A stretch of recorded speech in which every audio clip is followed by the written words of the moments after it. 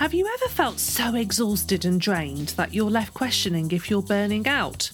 Hi, I'm Flick Taylor, and my passion for burnout and self-care came about when I became a mental health writer who'd lost her mental health to extreme burnout. I know, the irony is not lost on me. Join me as I host Everyday Burnout Conversations, the honest podcast that shares the stories of others from all walks of life as they recover from, manage and avoid burnout by prioritising their mental health and well-being. Expect to hear fascinating conversations, plus positive and actionable tips and tricks that can help you make the simple life changes your mental health will thank you for. Episodes will be delightfully wrapped up in some epic truths and great humour. So, enjoy! In today's episode, I chat to Sarah Tobin about the benefits of emotional freedom technique, or tapping as it's also known, and how we can use it to overcome burnout and trauma. If you haven't heard of tapping before, you're in for a treat. You're going to find this episode absolutely fascinating, as it's often known as acupuncture without the needles. Studies have shown EFT is extremely effective in releasing past trauma and managing day-to-day emotions that arise, as it can really help alleviate symptoms of depression, anxiety, postnatal depression, PTSD, physical pain, and much more. Sarah shares how she discovered tapping when she was suffering severe PTSD following the loss of her first baby, Alice. Sarah's been tapping for 6 years now, and now trained in EFT, Sarah works with women to release birth trauma, ancestral trauma, limiting beliefs and deep emotional blocks. Sarah hosts the podcast Tapping Into with Sarah Tobin, which explores spiritual, natural and alternative practices. Sarah also runs Tapping Into Motherhood, a membership and community with resources to help mums or mums-to-be on their journey. Now this was, it was a fabulous chat. We go deep. Oh my goodness. We really do go deep in this episode and delve into the ins and outs of tapping as we discuss how we can use it to overcome burnout and trauma. So without further ado, let's crack on as I welcome Sarah Tobin. Oh, Sarah, it is an absolute treat to be able to talk to you today. It's really interesting.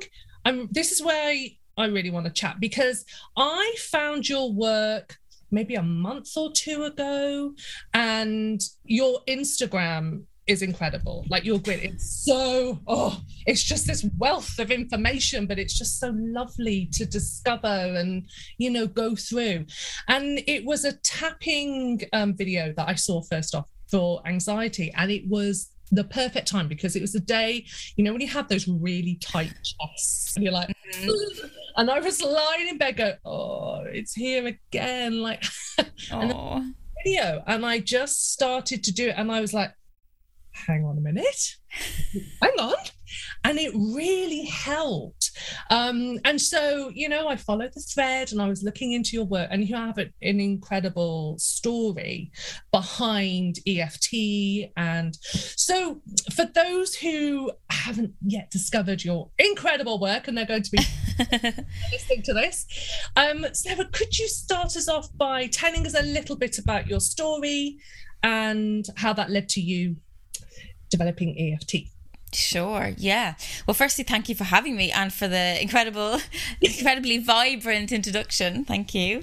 I'm really pleased that you found that. Obviously, good timing, divine timing as always. Yeah. And that also you felt something shift. And that is what I love the most, is just empowering people to let go and to feel it and to feel what that is like, because I think we hold so tightly to everything. So having people feel it for themselves, like I first felt it when I needed it, is just that's my goal. That's really lovely for me. Thank you. So like most people finding tools that help them, they often find them when they're on their absolute knees. And that was certainly where I was at nearly 7 years ago, would you believe? So 7 years in November, we had our baby girl, Alice. due to complications that weren't identified during the labour itself, she was starved of oxygen, and we didn't know. I didn't know that. So eventually emergency bells went, emergency episiotomy, and she came out, arrived, but was unable to breathe. So they took her away very quickly. Luckily, we were in a hospital that had an amazing NICU, so neonatal ICU, and she was only upstairs. So, some people have had this happen and their child has to be taken to another hospital and everything. So very grateful that we were in that kind of environment. And yeah, I suppose the next 5 days were trauma beyond trauma, physical, mental, emotional, spiritual, the works, and we decided to take her off life support. I mean, in a way, it was lucky that she was so bad. The doctor said, we have an opportunity to do the right thing. He said that on day 3 or something. So we did the right thing, and it was good because it was easy for us, because there was no hope. If there would be some level of hope, we wouldn't have gone down that route, if that makes sense. So it was almost like it was always inevitable that her journey was only going to be those 5 days. And so we experienced all of that. We had family and friends around us, and then we took off to Thailand for a few weeks. It was literally, get me out of here, get me on a sunbed, and let me process this, because it was just so shocking. I mean, neither of us have come from severe trauma, and it was a shock to the system, that's for sure. So fast forward 6 months, very fortunate to be pregnant again. One thing we decided straight away was that it wasn't going to stop us from being a family, what had happened. And I was suffering from severe PTSD, and it was undiagnosed. I was getting flashbacks in the office. Like, I went back to work after 3 months. Like, I needed, when you just are bored at home and it was all consuming, and I just needed to kind of get on with it and find some kind of level of normality, no matter, even though that's not normal. It was the new normal. We talked about the new normal. So I went back probably a little bit earlier maybe than I should have, and I didn't receive like any psychiatric help, for example, but I did see a counsellor that my company had provided for me. But again, that was not brilliant, really just not for me, really. This particular lady, everything just, I mean, it served a purpose for the kind of return to work part, in terms of practical things maybe that I wanted to have in place and everything, but other than that, really didn't scratch the surface on the trauma element. So it turns out my sister had a car crash in, I suppose, a year maybe prior to this conversation, and she had seen somebody for some EFT, emotional freedom technique, because she was getting flashbacks from her car crash. And 3 months into pregnancy, 6 months after the loss, I was already looking ahead towards the birth of my son and thinking, like, how am I going to do it? But it was just inconceivable in a way. So that's when I decided I really needed help, and I went privately. I just, I do everything privately, really. I do, like, luckily, I do everything really alternatively, to be fair. So I kind of was like seeking that other path. It never actually occurred to me to go to the GP, like, to say what was happening. Yeah. So it was like, because of the way I've been brought up, it was always like, will you go see a homeopath, or you go see a kinesiologist, or so it's kind of just natural to me that I would go see somebody who specialised, I suppose, in something to help. And yeah, so I talked to this girl first. It was an amazing lady in Brighton called Kate Marilat. She had done the EFT training. She'd also trained in matrix reimprinting and birth matrix reimprinting, which I have now all trained in too. So she had done everything, that she needed to support me. And I, that first session was painful insofar as I cried the whole thing, like literally the hour and a half. I cried. Yeah. But the cry was a different kind of cry. It was like oh my God, this is a letting go cry, rather than I don't know how to describe it, just a much deeper, like a inside cry. Like I can't describe it properly. Whereas all the cries I'd had before that just seemed to like scratch the surface. And I walked out of there and I rang my husband. I got in the car and I was like, that was unbelievable. Like I couldn't. The before and after was night and day. And I got home and I was like, that's amazing. I'm sure he thought I was bonkers because after kind of what I told him we'd done and everything. So kind of that really got me on this path. I mean, that's 100% me experiencing EFT or tapping in a bid to heal deep trauma, and then subsequently go on to do a whole lot of other things for me, has put me where I am now, because I was like, why is this not being shouted from the rooftops? Like, seriously, why is no one talking about this? Because at the time it was, we're talking 6 years ago, right, as well. Yes. I was scrolling my Instagram and people were saying how they were overwhelmed, or how they were in motherhood, you know, how they were overwhelmed or anxious and exhausted, and I was going at home shouting at my phone going, I know something that can help. Like I know a tool that can help. And then I started to Google tapping for mums. I Googled tapping for mums and nothing came up. And I Googled the YouTube videos and I was like, this is interesting. There's no one doing tapping videos for mums. It was tapping videos for other things. There's Brad Yates, there's Dawson Church, there's the Tapping Solution guys, Nick Ortner, Jessica Ortner in America. But none of them felt like they spoke to me at that moment in time. Like they weren't my age, my gender, they weren't mums. And it was just like, oh, okay, interesting. And then I was using it for myself. I was following along. I bought books. I was using it myself. And I realised, God, yeah, this is very powerful stuff. Not just for big trauma, but for just everyday emotions, everyday overwhelm. And eventually then I got pregnant again with another baby, a second son. And at that point, something clicked in me and I was like, I'm going to train in EFT. I'm going to do tapping for mums. And I'm going to use my birth with Josh as a guinea pig. Okay. I'm going to guinea pig this birth. And because for Casper, I had a planned C-section. Yeah. And that was like was all I could do at that moment. But 3 years on from that time, 2.5 years on from that time, I was like, no, I've changed. I have healed a lot and I have moved on. And I think I could do a VBAC, vaginal birth after cesarean. Yeah. A natural birth. And because that's what I kind of had. That's what I'd had with Alice to start with. But then, obviously everything else takes over. But like, that's what I'd always wanted. And I had experienced that. So came back around, I went back to Kate, did more healing therapy with her, worked on releasing the disappointment of the birth itself. Previous work I did with her was on the loss of Alice and the trauma of the experience that we'd had. Yeah. But it was all post-birth stuff.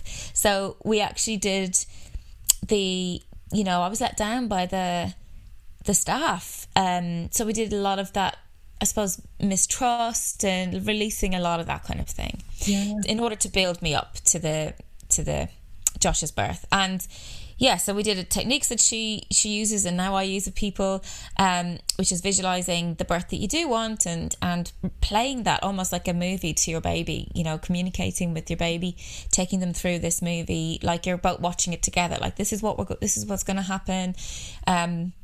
We're going to work together, and it was exactly as I had planned, down to little details, which obviously were my choice, but I brought those in. I brought the music in that I'd visualized. I brought my crystals in. I brought my oils in. I had affirmations, and I tapped a lot, particularly in the final stages, and while pushing, I tapped on the collarbone points, which are related to anxiety and the kidney and the production of your cortisol and adrenaline and stuff. So that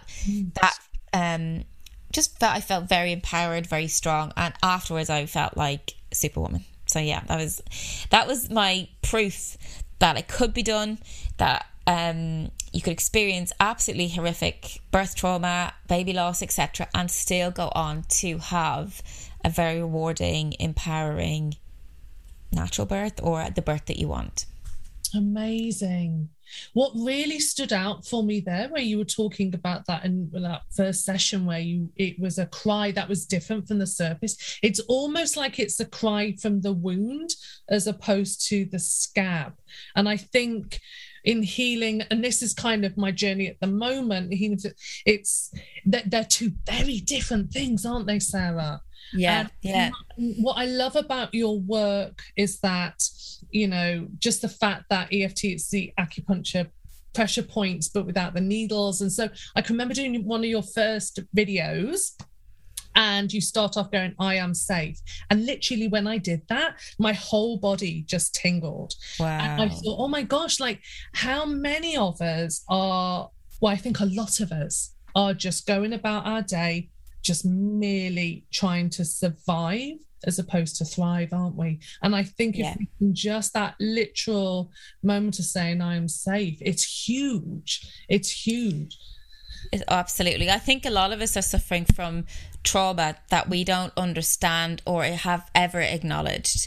And because trauma it's not just the big, cataclysmic events in your life. It is sometimes the small T's, the small traumas. We talk about big T's and small T's. The small traumas over and over repeatedly can be much more damaging. And also we have ancestral trauma, which we can maybe come back to later. So we kind of we have layer upon layer of events in our life that are causing us to believe something.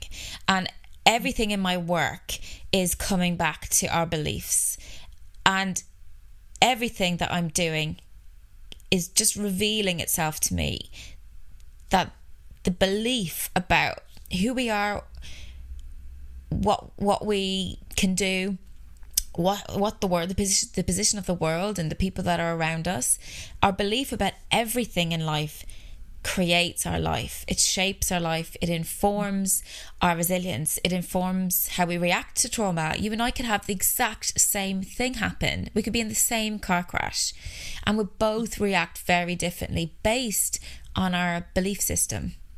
Right. And because if I believe the world's not a safe place, I'm going to freak out in a car crash. I'm going to presume the worst. I'm going to think I'm dead. But if you don't have that belief, you're going to be like, oh God, that was just a little scratch. We're so lucky, aren't we? That's great. Yeah. Yeah. There'll be the catastrophizing versus the optimism almost, because of how we interpret the world around us. Our belief system is a safety system. It's a safety strategy to help us keep physically safe. And it's interesting that you felt that around feeling physically safe, because all we want in life is to feel physically safe at the core, right? From birth, right? As a baby, all you need is the comfort of safety, right? So that you feel someone's looking after you and you're going to survive. It's survival. And the other thing we want is to belong. Yes. To feel loved. So we've got the physical aspect of our feeling safe and the emotional aspect of belonging and being wanted and being loved. And when those two things are threatened at any age, that's when we go into fight, flight, freeze. So our threat of physical safety, this last 2 years, every day, our threats, the threat of our physical safety, our health, those around us, the world around us, the whole world, for the first time ever, we are all on the same boat with that intensity of this threat to our safety. That is causing huge levels of stress. Now, for those who are running the narrative, I'm not safe, the world's not a safe place, then that is going to be a much more visceral, traumatic experience for you having over the past 2 years, because you're interpreting it from the lens, I call it like the Instagram filter of your belief system. So the world around you, this COVID experience, you're interpreting it through your belief system of I'm not safe or the world's not safe, that's going to heighten your stress response and your fight, flight, freeze. Whereas someone who doesn't have that naturally wired within them, that you know, I'm not safe, won't feel that fear as intensely. They'll still feel it because everyone's feeling this fear. I think it's very hard to avoid, and people are working very hard with all the tools, tapping, meditation, breath work, sea swimming, all these things that are taking off now. Yes. People are using to ground, to bring their attention in, to let go of fear, to let go of anxiety, and to start to try and feel safe in a potentially unsafe environment. Oh my gosh, so that's so powerful. I'm just thinking, because I'm sure a lot of us in our lives have people, if this doesn't resonate with you, I bet you have observed loved ones, co-workers, friends who react differently to situations to you, and it's having that compassion for them. Yeah, totally. That would be very difficult to deal with. And certainly the pandemic has it's just turned everything upside down. My goodness. See, those listening are like, oh, but do you know what? I think there's some comfort in it because you're not mad. You're not, your subconscious is hardwired to keep you safe. Yes. It's the reptilian part of your brain. It's the ancient part of our human species that is keeping us safe on a daily basis, minute by minute. Some people will be growing up in very traumatic circumstances. Like, look at all the Afghan situations killing me at the moment. No. Because the trauma, because when you understand what trauma does, and you just know the impact this is having, especially on the younger people trying to get out of the country, the people that have had to stay in the country. I just know the damage that's doing. And every time we have an experience, so this is how beliefs are created. Every time we have an experience, we will create a belief or make a decision about that thing, or about yourself, or about the world, or about the person involved. Okay, so for example, you could be in a car crash at the age of 2, and you're too young to understand that knock was because of another person on the road, or the bigger picture that, you know, everyone's safe, everything's okay.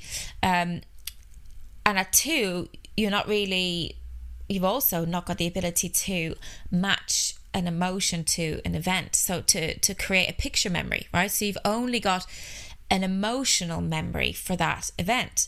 And say the 2-year-old was scared. So now there's this fear in the body that doesn't have a memory to attach to. So I call it the trauma time capsule. So if I was 15 in a car crash, I'd be able to, in my 30s, 20s or 40s, 50s, recall the event with a picture memory, and I can tune into how I felt at the time, right? So I'm opening my trauma capsule and I'm feeling what I felt at the time. Does that make sense? Yes, absolutely. Yeah. Okay, yeah. So a 2-year-old then that doesn't have the ability, so up to 3, there's actually no ability to match an emotion with a visual picture memory. Yeah. So this emotion's just floating around. They don't understand why they have it. So this child could grow up feeling extremely anxious and never have any idea that it was caused from the stress of that crash, for example. Mm-hmm. And also, when we have these events, your subconscious will kick in with a new belief. Oh, the world's not a safe place. Okay. Or Mom's not a good driver, so don't feel comfortable or safe in the car with her. So the 2-year-old might become hyper vigilant about safety, so might become more attached to mom or dad, maybe want to crossing the road, become very physically attached to mom and dad. Anytime there's a threat of safety, they're going to be on hyper alert and vigilant for that. Basically, they're trauma aware. They're scanning the environment, looking for more trauma. So when you grow up with events like that, or series of events like that, of emotional neglect, emotional abuse, from either parent or caregiver, sibling, whatever it is, it just compounds and compounds and compounds, and all that you're doing is holding all that energy in your energy field.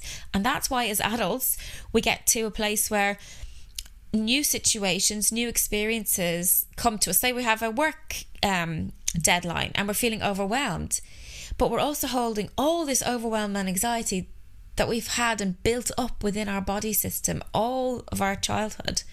Then you're just re-triggering yourself over and over. And it weighs heavy. Like anyone who's to this and can relate, my goodness, you feel it in your body, and it is heavy, isn't it? So it just forces you. It's, as you say, it's that energy, and it's really, really uncomfortable and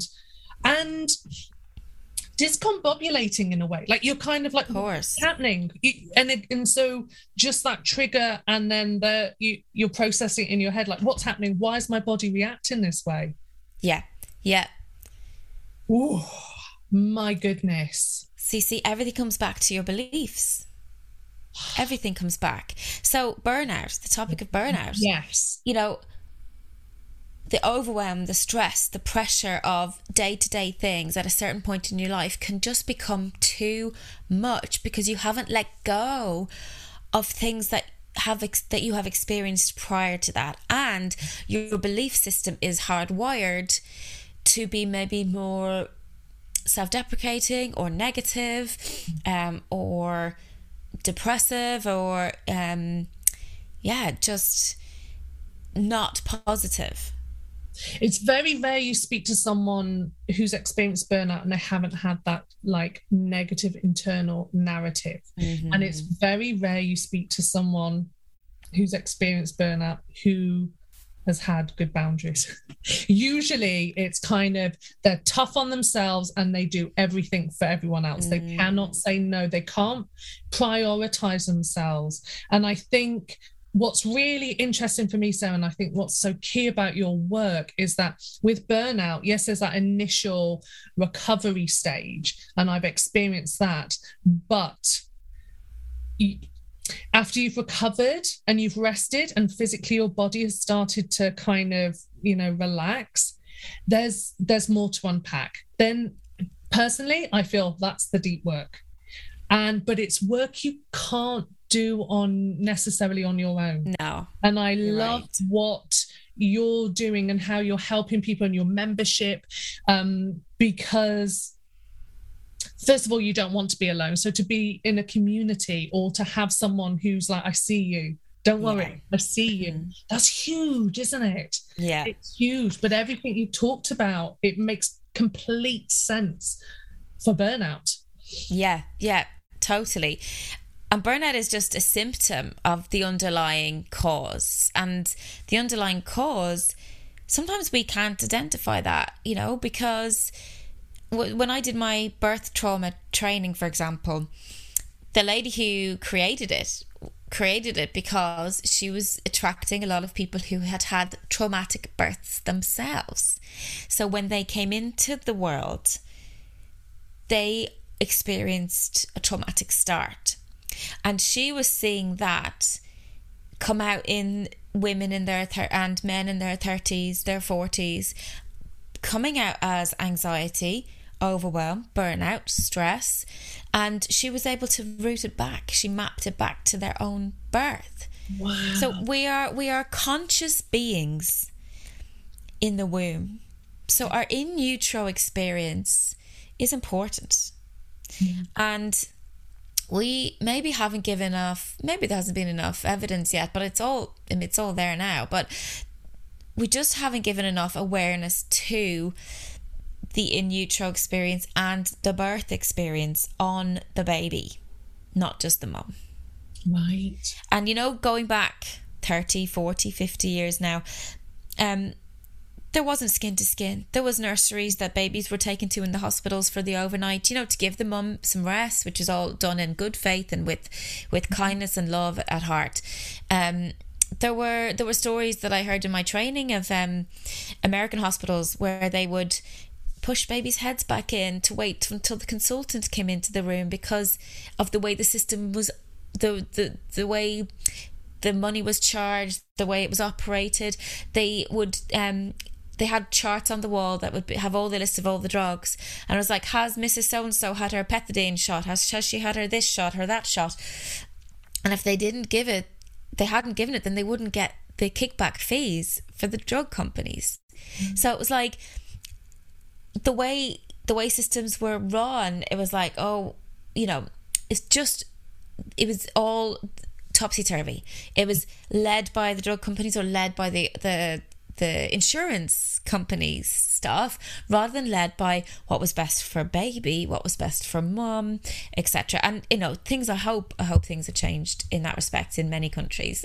Certainly I know they have here in the UK and in Ireland and stuff. But it's not inconceivable to think that an average 30, 40, 50-year-old man or woman wouldn't have suffered from some form of trauma. And when I'm talking about trauma, I'm talking separation from mum. That is one of the biggest traumas that you can have. So that little stint of overnight away from mum, not being close to or knowing that mum is present, can be very, very, very traumatic. Other times babies have had long stays in ICU. Again, they're very traumatic. And this is where the nervous system gets damaged. When as early as that, right after birth, a separation or a trauma takes place, the baby can't understand where mum's gone and then this is where the I'm not safe kicks in, and then the stress response kicks in, and so they're flooded with the cortisol, they're flooded with adrenaline, and they don't know how to regulate unless mum's there and her heartbeat to help her. So you can see, if you've had a traumatic birth and your body's been flooded with cortisol and adrenaline, you're going to have a predisposition to stress, I think, because you've come in with stress.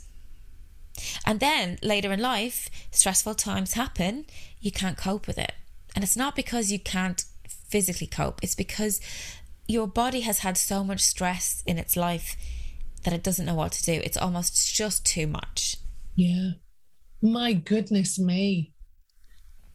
Wow. I mean, this is profound stuff, isn't it? Yeah, it's deep. It really is. I mean, I think, you know, we're seeing some of these old structures crumble, thank goodness.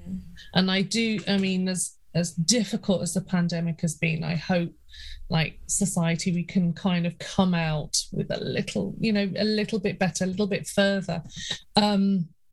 But it's so important to be aware of, you know, work like that you're doing, because I'm just thinking, like, someone listening to this maybe kind of going, oh, it's not just I need to work less hours a week. There's something else underneath it. And as you say, a lot of us, either we've spent years pushing that down, or you just don't even know what it is, so you don't even know where to start. Yeah, exactly. You can't cognitively grasp it because it happens so early in your lifetime experience. And another thing I wanted to say is that you would think logically that over time, and as you get hindsight and as you learn about your, you know, early life and stuff, and I'm talking, you know, your late teens, 20s, 30s, 40s, that your attachment to a belief that you made early doors would lessen, wouldn't you? You think that because this safety strategy that I needed when I was a baby, that I'm not unlovable, or I'm not good enough, or I'm not worthy, the fawning, you referenced it earlier, people not having boundaries and people pleasing, that's fawning. That is the fourth stress response: fight, flight, freeze, fawn. Wow. Okay. Yeah, so that is a safety strategy. So all of this comes back to some level of trauma, some limiting belief. Well, a belief that becomes limiting over time. So you would think that if I, as a child, I needed to run the safety strategy, I'm not worthy or I'm not good enough, in order to make me the good girl, right? To push me to strive better at school so I get the attention from mum and dad that I'm craving. But you think then over time, like that you'd realise, oh, I don't need that anymore. You know, I don't need to be doing that good girl thing. But actually what happens is it gets more ingrained. It gets deeper and deeper and deeper. And so I bet you anyone that has suffered from, you know, big burnouts like yourself and people that you talk to will be running some very core beliefs that are driving the pressure to be a certain person or to behave in a certain way or to achieve a certain thing. So this success drive or something, there'll be something there, there'll be a belief there, a core belief there that is driving what has led to the burnout, as the body gives out, basically. Body's like, enough's enough, I need a break. So yeah, once you heal from that, you really need to go in and ask yourself, what got me to that place? What is the belief that I have been running over and over that has brought me to this place? Like, I love being the detective. I when I work with clients, I'm listening for clues. They're talking about stuff and I'm probing. And when did you first feel like that? And why? And I keep going, and we'll hit on it. We will find the trauma. We will find the belief that caused it. And people can do that themselves, but obviously it's nicer to be driven and to be contained and held in that journey. But there will be a belief, there will be something there that just needs to be reprogrammed. Okay, so think of your belief system as the ones and zeros in the back end of a hard drive of a computer. Okay, you've got this safety strategy that is a program in your subconscious. Now the subconscious, which is kind of annoying, but also it's needed, runs your brain power at 95% of the show, right? So your subconscious drives 95% of the show, which means cognitively, me, 5% wanting to change my belief for I'm not good enough into I am good enough or I am enough is not going to cut it. It has to be done in the subconscious. The changing, the rewriting, the reprogramming has to be done in the back end. And that's where I suppose you can seek support and help with, because it's so hard on your own without knowing the tools to reprogram your subconscious. Absolutely. And as you say, like it's so important to talk to someone who can like hold that space for you, because as much as you can, you know, journal, read, you know, kind of educate yourself, I do believe it can only take you so far. What I love about your work and tapping is that the fact that you can have that space to talk and explore, but with the tapping, it's physically telling you you're safe, and it's like that to me is like that double power whammy, because exactly I know, and only through burnout I've realized this, that there are certain situations that my body just physically takes over. I actually, now it happens very quickly and I'm like, wow, I didn't even think it was that bad, and I'm looking at my body and I'm like, wow, you know, it's really interesting. But I think with tapping, if you can do that, but to work with someone like yourself, it's having that, what, you're just covering all your bases. And yeah, you know, I mean, tapping in itself is amazing, because it's a everyday self-help tool you can do to manage your own emotions. Remember, emotions are just energy in motion. We're meant to experience them and we're meant to let them go. Energy in motion. Yes, okay, that's what it is. And you mentioned earlier how heavy it feels, right? So there's a frequency to energy. So love, you can imagine love is a light, sparkly, floaty feather. And the opposite end of that is fear. Okay. And that's a dense, heavier emotion. Literally, it is a frequency. We are all energy. And if we understand how energy works, it helps explain so much.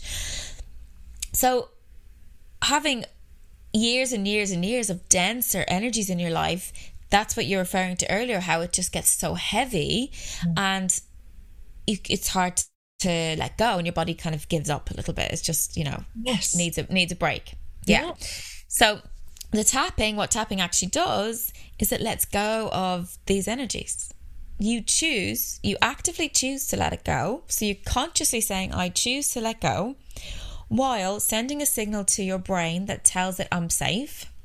The double whammy there. So the amygdala in the brain is receiving this message. I think of it like a light switch. The tapping is you're flicking a light switch in the body, which turns off the cortisol and the adrenaline. So instantly you're getting a reduction in the stress response hormones, which is going to make you feel better. It's going to help you breathe better. It's going to help you feel more grounded, bringing your awareness back into your body, not kind of all over the place and up in your head.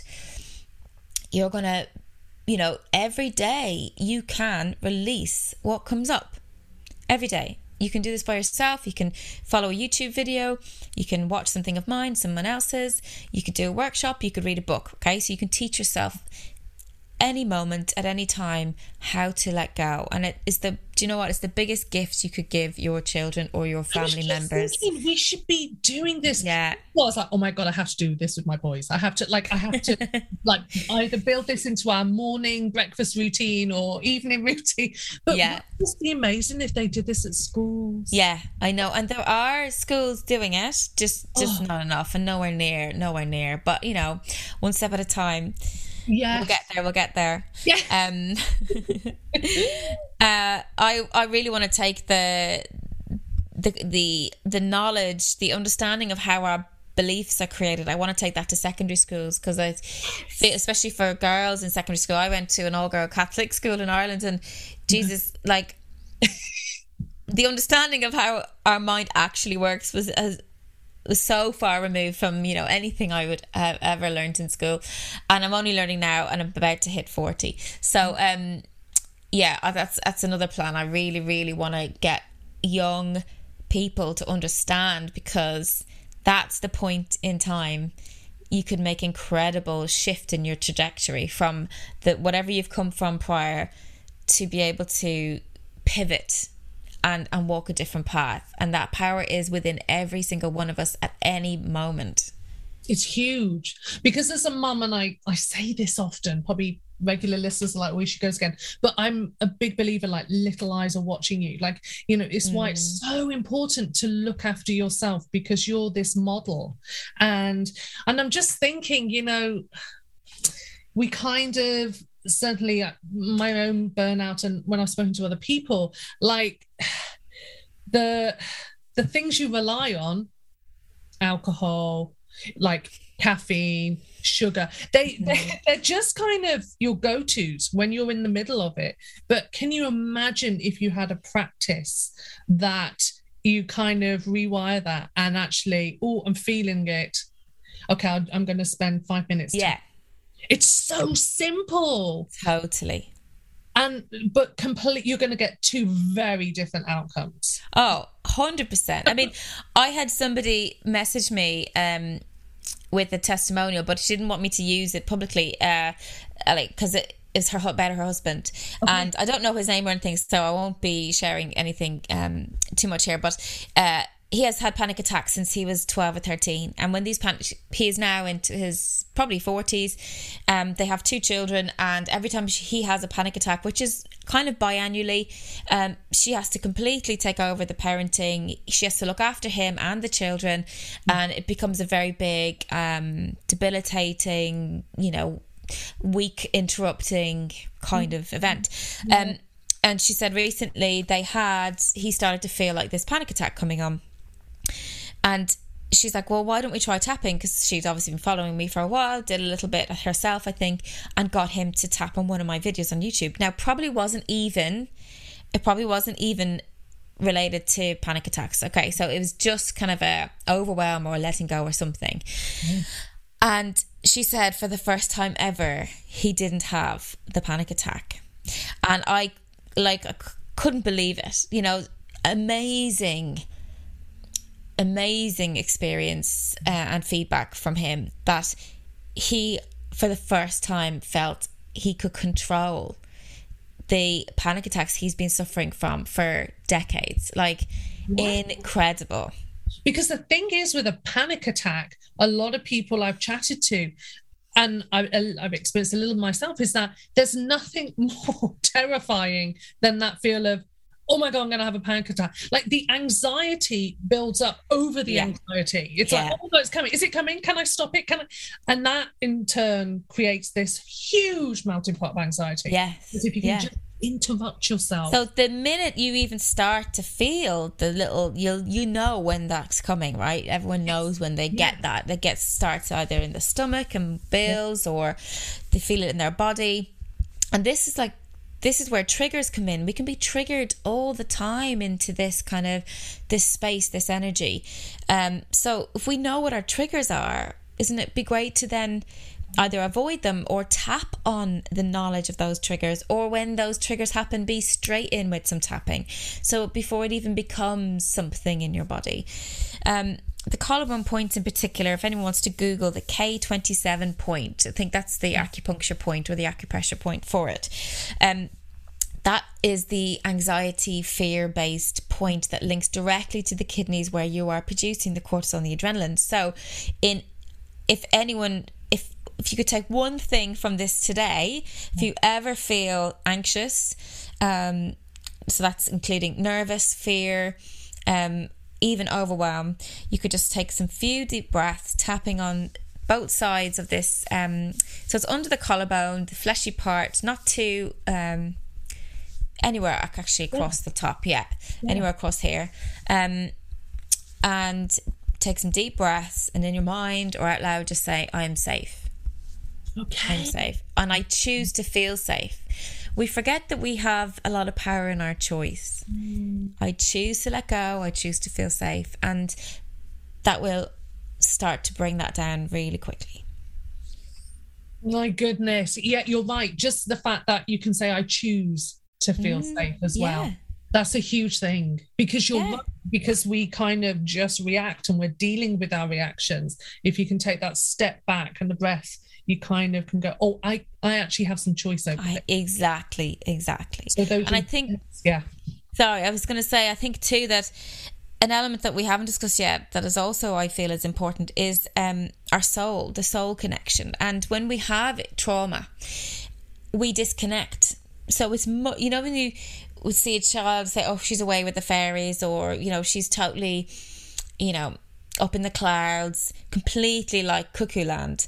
It's because a lot of her soul is just struggling in the environment that the child is in, or the person's in. So it could be just something where so the example of like my experience, I mean, I completely probably just disconnected because the pain was so much to hold in my body. I didn't want to feel it. So there was times where I felt like I was, you know, outer body experience type thing. Yes.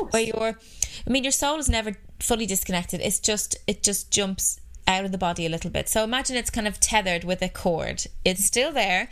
It's just floating like a balloon above you a little bit. So when your soul and your gut instinct, your connection to your true self, you feel grounded, you feel safe, you feel secure in your confidence of who you are. When we experience trauma, that part of ourselves just jumps ship, because it's just much easier to not be in the body. And when that happens, what takes over? The mind. So this is when we get into the mind running the show, because it's gone into safety overdrive, because the spirit isn't in control anymore. The soul's not in control anymore. So the mind has to step up and take over. And that's where you go into your anxiety spirals, your negative beliefs become stronger, louder, your inner voice becomes more annoying, more critical. it's because you've disconnected from your soul, your spirit. So there's also work to do to reconnect to your true self. Because as we experience trauma, we become further removed from who we really are. Yeah. Right? Who we really are isn't the belief that I'm not safe. That's not who we came into this world as, right?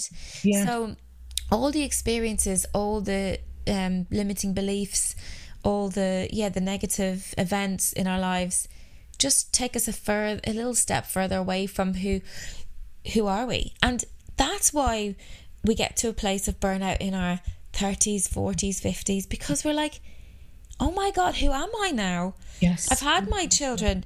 They're now at school, or they're on their way, or your postpartum couple of years that you feel is finished.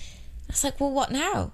Who am I? I've given so much of my life to my family or extended family or whatever, and perhaps you've also lost a lot of your childhood not being connected to who you really are. So you hit 30s and 40s, 50s, and you're like, I don't even know what I like anymore. I don't like this taste of food anymore. I don't like this drink anymore. And all of a sudden you're just like, who am I?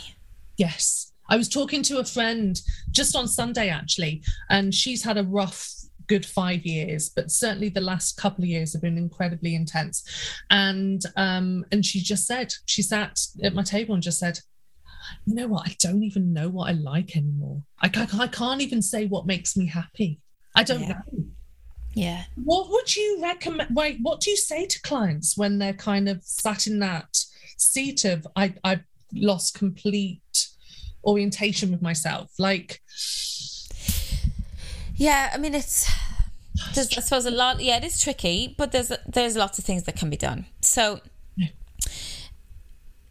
going inside, going within, grounding, breathing, tapping, journaling, meditating, grounding practices like standing with your feet on the earth, sea swimming, like shifting energy, releasing, healing, letting go. I mean, all of those things will get you to a place where you will know yourself again. But it's not a quick fix. It's not an immediate thing. And you might need help along that path. Like, you might need an energy healer to help you connect and call. A lot of people do it as well. It's like, I call all lost soul fragments home. I call all parts of myself home that have disconnected. You literally call yourself back into your body, because if you've been floating away, or often with trauma we will, like shattered glass, it's like we leave a little sliver of glass in our different experiences. A little piece of our heart is kind of held in these traumatic events, and you can imagine and picture them coming back into your body. I suppose it's a bit like spiritual embodiment. You want to reconnect with your true self again. Your true self is your soul, your spirit, and bring that energy back into your physical body.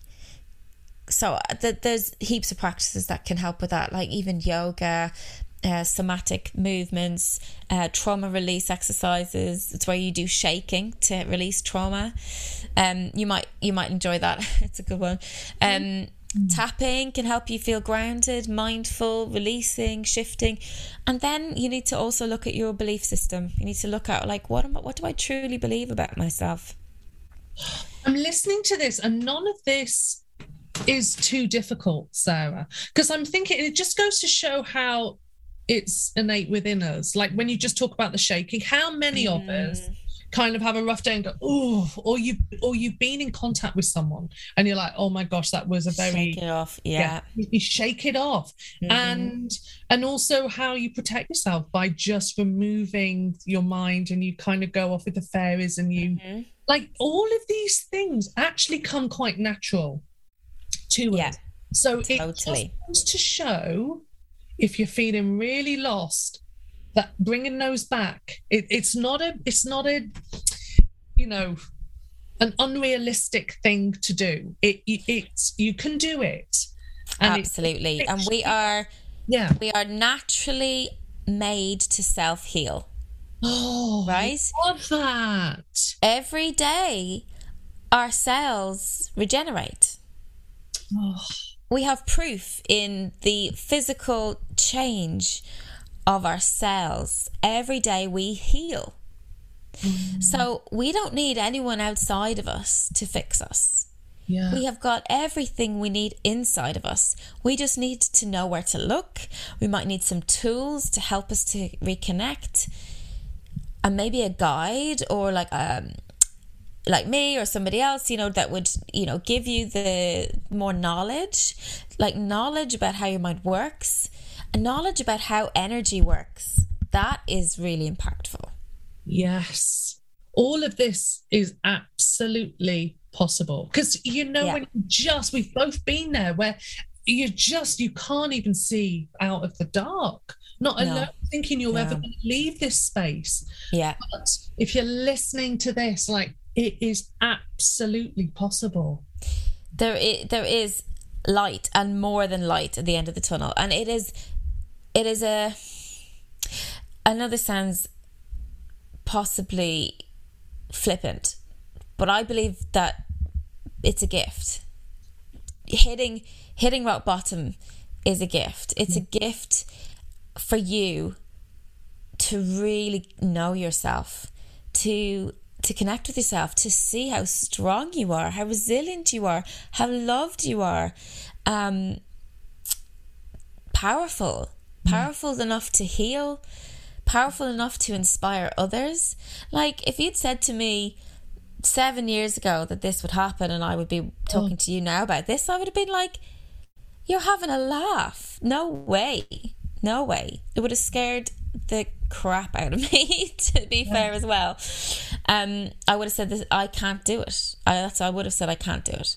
Yeah. And what this whole journey just keeps teaching me, and not just about me, but how incredibly powerful everyone is, and also that the kids that are coming into the world in this last decade or so are just, they're not experiencing, I don't think they're going to experience the same kind of things we are. I mean, we're purging for the generations above us. This is the ancestral stuff now. Yes, and I'd love you, if you have time, I'd love you to touch on that, because it's interesting when you speak about, earlier on, we were chatting about how people respond to stress. And I think a lot of people listen to this can see older generations in their family and their kind of their circles, and would maybe kind of go, oh, and you can have that compassion. But I would love you to talk more about this, because this is fascinating. Yeah, it is. It's something that nearly comes up with every client, and I find it so fascinating too. So we explained trauma. We talked about trauma, and we talked about our belief system, and how we also carry dense energy when we have an experience that's negatively impacting us. We will have an emotion about that, a negative emotion. So now our generation is actively talking about our emotions, right? We are seeking out support to help us release our emotions. We're writing, breathing, tapping, yogaing. We're doing all this stuff. Go back our parents' generation. What were they doing to help them release their emotions? Now go back another generation, and another one again, right? So ancestral trauma is unresolved, unhealed, unexpressed trauma within the family line that gets passed genetically and energetically down from one generation to the next. And this has been proven with the Holocaust survivors. There's a amazing researcher in New York called Rachel Yehuda. She has been researching I think 2 generations of particular genetic markers in the DNA structure of these families.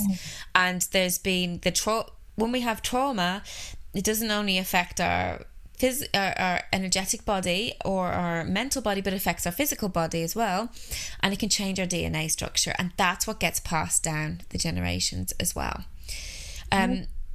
So where this has come up in a lot of my clients is where there is tragedy in the family. So premature death of a family member, or baby loss, or very, very big families. So I've worked with a lot of Irish people who have had their grandparents come from 8, 9, 10, 11, 12 children families. And the biggest cause of this level of trauma, as I said earlier, is the separation from mum. It's not getting what you need from mum in particular. Unfortunately, mothers have a bit more responsibility here. Dads get away with more.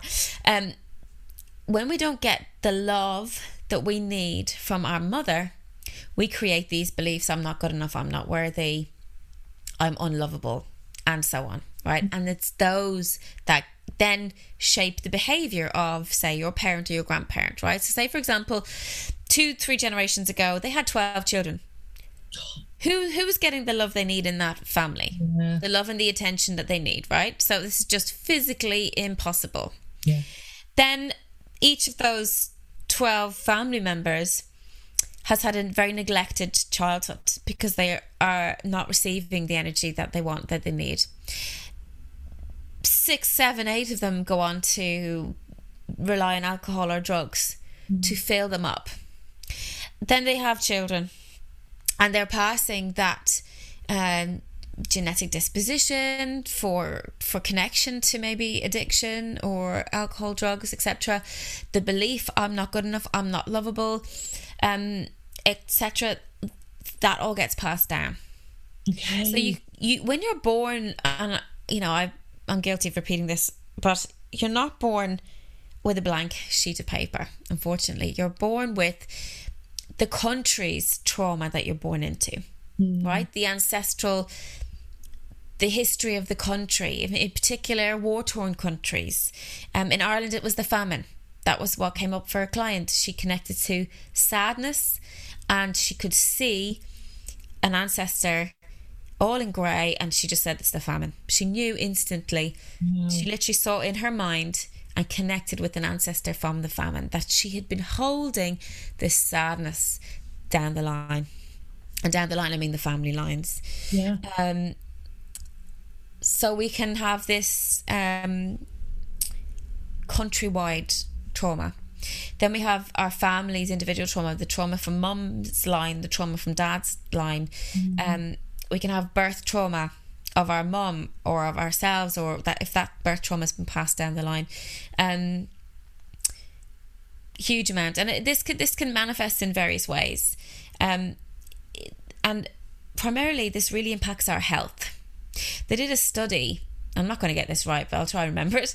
They did a study where they looked at the health of people in their midlife, of those who had very positive relationships with their parents. Okay. So and those that had very negative relationships with their parents. Okay. The ones with negative relationships with their mothers, I think, were 4 times more likely to have some form of very serious illness like cancer or heart disease or something. Wow.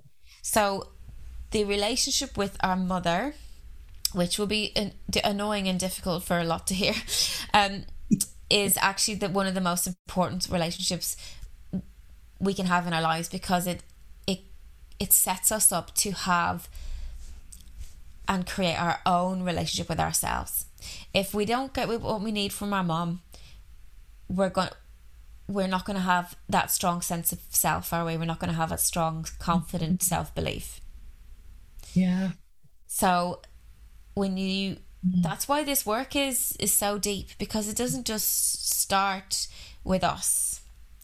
And actually, the book that I would recommend for this, if anyone's interested, is It Didn't Start With Us by Mark Wallen, Woyln.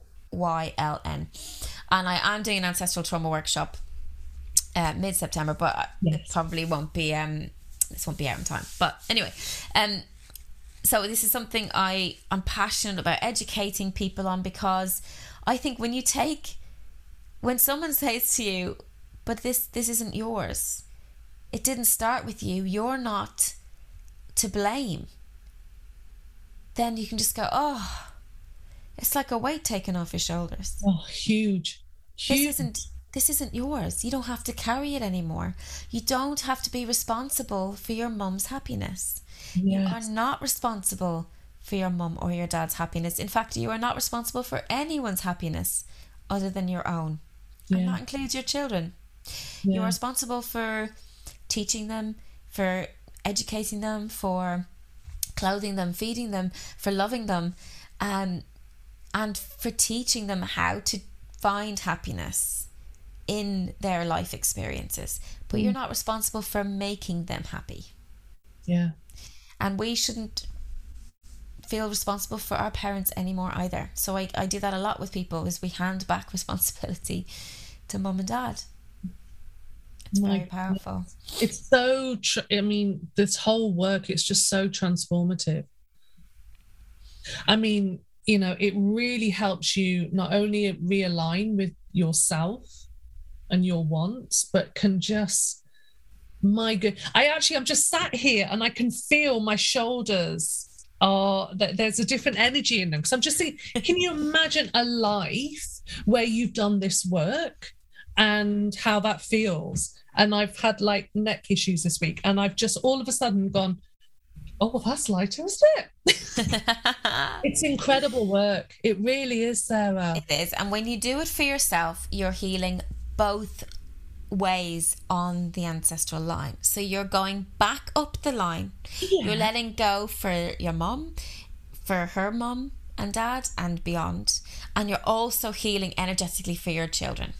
Oh my. Or your children to come in the future. It doesn't matter if they're here or not already. Think about energy. Take time as we know it out of the question. Imagine you're just all together in a capsule, and as I do the work, there's a ripple effect in both directions. As I release, back up my family line is released, and down my family lines for generations is released. That's why this is the generation. We are the generation doing this hard work, which is why I feel the generations to come won't have to do as much of releasing as this. If we can get more people to let go, then less shit will be passed down. Yes. And releasing is hard. It's you know, it's not just. But it's not as hard as you think it is. Okay. It's not, because it's a choice. And with tapping, you just say, I choose to let go now. I choose to let go. As you tap through the points, I choose to let go of this emotion. And it lets go. Like, we think we just hold too tightly. But again, we hold. I have the choice to hold, and I have the choice to let go. Oh my goodness, Sarah, just that in itself. We don't have to carry anything. I don't carry grief. I don't. Okay. And, you know, would I change what we went through? No. Of course. And I'm very connected to Alice spiritually. I believe that she's my guide, and she works with me, and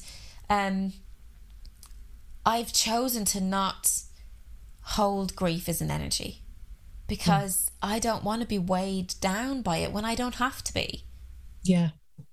But that was a choice I made, and I know some people like to hold that energy because they think it maybe connects them to that person. But I found another way to connect. I don't need the grief to connect positively with my daughter's energy. Yeah. And so I've chosen not to. It's amazing. That's amazing. Well, I hope that gives people some hope. It absolutely does. And this is, you know, oh my gosh, I can't believe we've had this session. Like, I knew I wanted to talk to you, and I knew you would be able to really give, you know, people listening like some wisdom, but oh my gosh, this has been an incredible chat, because wow, it's just transformative on so many layers. And as I said, like burnout, yes, there's that burnout, but oh my gosh, there's so much more beneath it. and let's really start to. I was chatting to Deb Edwards, and she was saying burnout needs a rebrand, and I was like, oh, she's so right. She's so right, because there's so much more there than just I'm burnt out and I need to, my working out. It's not that. It's a symptom. Yeah. It's an absolute last resort from your body that's screaming at you to listen and to heal. Like, what we're talking about here is deep cellular healing. Yes. Right? When you can let go of something, your cells transform. Well, like, I didn't explain this, but your cells either rest, regenerate and recover, expel toxins, grow, change, morph, adapt, right? So they're doing that, or they're in fight, flight, freeze. So the more time you're in stress mode, overwhelm, anxiety, fight, flight, freeze, cortisol, adrenaline pumping, the less, actually no regeneration of the cells is happening. No natural healing is happening. So really, our goal every day should be to reduce our cortisol and adrenaline as much as possible, because long term, the cortisol and adrenaline lead to all sorts of nasty long-term illness or really bad outcomes for us. And when we can switch that off and our cells kick back in, the toxins can start to be released. That's why we need to drink lots of water after you do tapping or meditating or other things where you're kind of letting go. Is because your cells would then be like, oh, thank God, if you let that go, I can get back into working properly again. So if we can get our cells working properly, our physical health, our everyday, day-to-day energy will improve. Oh my goodness. Okay. So that should be a good incentive for people. Exactly. You don't need to hit rock bottom to figure this out. We've done that for them, right? So if anyone's listening who's on a slippery slope, yes, you don't have to stop right now in your tracks. Choose to not go to rock bottom, because you don't need to. Yes. Right now, today, in this moment, you can make a choice to start walking another path. And on that path will be a road to reconnecting with who you are, rediscovering, grounding, experiencing more joy, releasing, healing, loving yourself, that self-compassion. All of that is possible right now. That path is waiting for you to step on it. Oh, what a lovely visual. Oh, what a lovely way to end. My goodness. So this has been incredible. I knew it'd be good, but oh my goodness. It's been fantastic. It really has. Now, you do one-to-one work with people. Yes. But could you explain a little bit about your membership? I'll put all the links in the show notes. Oh, thank you. I'd love you to chat about your membership so people can get more of an idea of sure. I mean, it's called Tapping Into Motherhood, which I suppose is a play on, what I do is tapping. But it's really about the motherhood journey. And so there's some people in there who are still waiting to get on the motherhood journey, and they're actively trying and using some of the tools and techniques within there. And then there's people who have been mums for a long period of time, so have older children, younger children. There's a right mix, single mums in partnerships, it's a mix of everything. And right now they're primarily UK and Ireland, but I'd love to be expanding that internationally. Absolutely. Yes.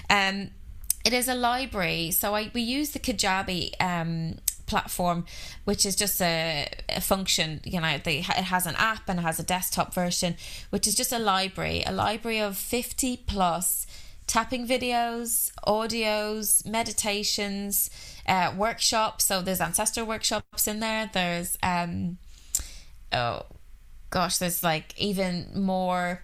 Sometimes I connect to goddess energy, so we've got Mary Magdalene workshop in there. There was a Lionsgate portal, so I sometimes bring in the astrological events into things, and I've also got a 4-week mindset and manifestation course, because as I talked about earlier, how we think creates everything in our life. And when you want to actively create something, when you want to manifest something, you really need to start by looking at what beliefs you're running, because that is, you are what you think, basically. Yes. Play on you are what you eat. You are what you think.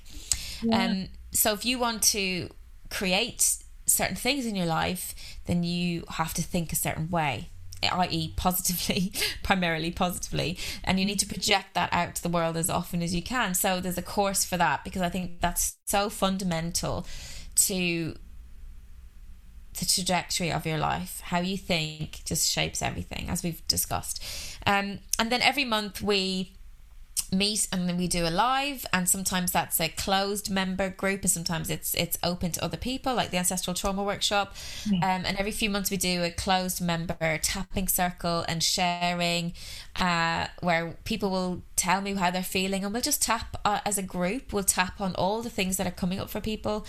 Last month it was about overwhelm, anxiety, and the anxiety of the world things coming back to normal, or kind of returning to semi-normal, and people going back into the workspace or not, and the feelings that were coming up about that. So yeah, it's a lovely space, really welcoming, and I'm just very honoured to, I suppose, that people are trusting me to help them on the path. Yeah. Oh my goodness. Amazing. Well, I will put all the details in the show notes. And I really encourage anyone listening to go and find you on Instagram and really follow the thread and look more into your work, because I think you're just an incredible person. So when I look at your Instagram, you're just this light, and it's just so lovely to see that positivity on Instagram. It just that genuine, lovely light. And yes, it's been fantastic. I loved your post about Alice and the butterflies. I had to light a little candle here today for Alice. I know, yeah, thank you. She's going to be with us. It's going to be fun. I love it.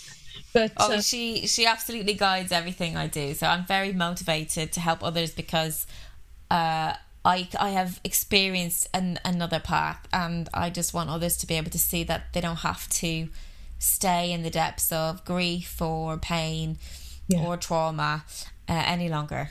Yes. Yeah, we really shouldn't be doing it. No. Oh my gosh, Sarah, thank you Thanks for having me. So much for your time today. This has been incredible, and it's going to be so helpful in so many ways. And we both know that it's going to help so many people that we'll never know about. People we'll never know, but they are going to be so inspired by what you've said today, and they're going to go on their journey. And it's just, that sends goosebumps up my arms. And you're like, oh, lovely. Fantastic. I love it. Thank you so much. Oh, thank you, Sarah. And you take care, and thank you so much. Thank you so much for listening to this episode of Everyday Burnout Conversations. Please check the show notes for any links to items discussed today, and the original music and sound editing is by Chris Taylor. If you've enjoyed this podcast and have a spare few minutes, then it would be absolutely amazing if you could leave me a happy starry rating and review. It really does help this podcast reach a little further, and I'd just love it to land in the lap of those who, like me, last year are perhaps feeling isolated and lonely in their burnout struggle. Please note, this podcast is not intended as medical advice. Remember, you matter, so don't hesitate to reach out to your doctor or mental health professional for support if you're having a rough time. Wishing you a great week, and take good care of yourself. Bye for now.